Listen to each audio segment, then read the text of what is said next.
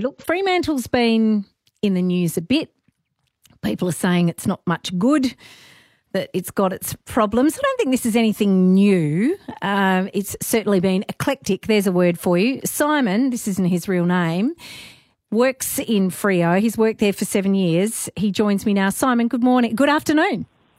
Good afternoon, Jane. How are you? I'm well, thanks, Simon. Look, I've been seeing these reports that Fremantle's problematic. I used to go to Freo quite a lot. My daughter was studying at Notre Dame University. In fact, a couple of years ago, she was assaulted on a street in broad daylight. The things I noticed were plenty of people cycling without helmets and all that sort of stuff. But it sort of reminded me of St Kilda. It was sort of a bit easy come, easy go.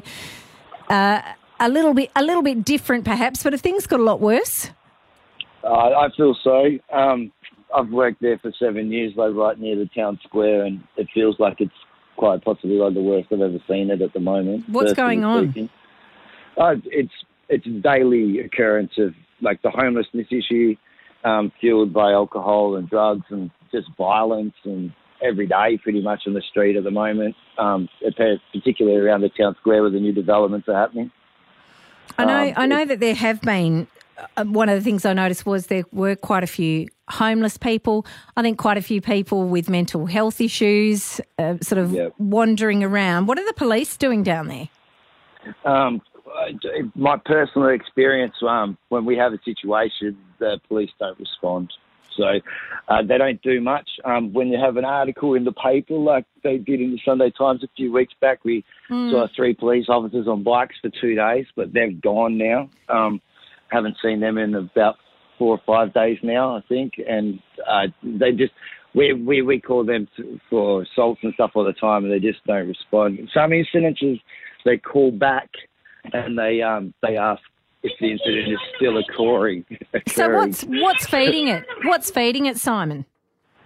Personally, I feel that the lack of funding for businesses like St. Pat's in particular, who are providing support, that's always brought people homelessness to Fremantle.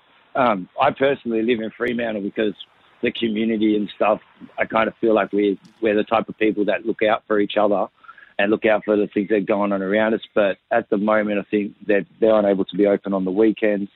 So homelessness sort of like is exasperated. But it's also alcohol.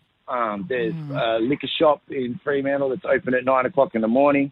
A lot of their specials are directly aimed towards alcoholism. So they sell out. That's interesting. They also, 3 long necks for $12 and things like that. It's kind of like just directly directed to alcoholics. And also the drug use, there's a lot of meth. But I think that's nationwide. A big problem meth, in Fremantle. It sure is. It is nationwide, but we've got our huge problems here with meth. I talk about it every week. It comes up in some way, shape or form. Go on. In my opinion too, that wouldn't exist. Organised crime doesn't exist without the collusion of other government departments. So I think that there's a few questions need to be asked about that. Oh, what are you saying? Okay. Well, we won't go into that because we don't want to defame anyone or get ourselves into any trouble. But what are you saying, that you just feel that generally authorities turn a blind eye? Yeah, well, they should be dealing with it better, and the question needs to be asked why it's not being dealt with a strong hand, Also, there's 2 businesses, I'm pretty sure, that sell synthetic cannabis over the counter. And that's one of the big exasperators of like the mental health issues. So, people with bipolar or depression or anything like that, it gets exasperated. And that's been going on for a long, long time. So I'd imagine you'd run out of sympathy. I'd imagine you'd run out of sympathy pretty quick, smart. I noticed I would sometimes drive my daughter down to uni. People would run in front of your car and all that, and we'd sort of go, oh, Freo. But I can imagine it's frustrating for the police, Simon. Their hands are tied a bit, aren't they? I saw assault just a few weeks ago that the incident went on for over 3 hours in the middle of the square between 2 women, like yelling and screaming. It was obviously going to pop off. There was a lot of tourists there. There was a lot of children there.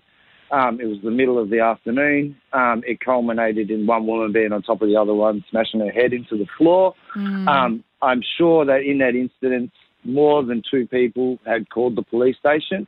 It was a 3-hour incident. The police did not attend. In the time that it happened, a customer of mine was able to walk all the way down to the police station, which is not far from the town square. And from what he said to me afterwards, he said the police person, woman, man, I'm not sure, behind the counter, laughed it off and said exactly what you said. Oh, it's Freo, and shrugged their shoulders. Yep. I hear constantly when people go to try and report things at the police station, the Freo, the police are reticent to do the paperwork, or they're very apathetic or flippant about it. They don't really want to attend and do the job.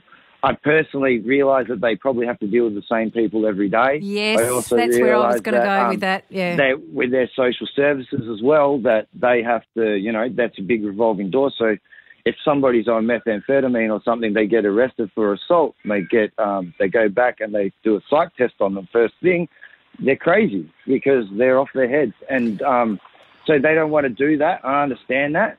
But in my job, if I don't want to do the paperwork, my boss is going to get mad at me, right? And the stock doesn't go out. So I lack compassion for the police in that thing. If they don't want to do their job, I feel like they're putting me at risk. My family don't visit me at work anymore.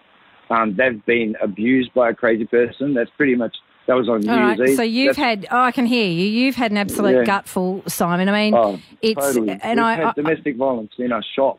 And like my casuals had to assault a guy to stop him attacking his partner. All right.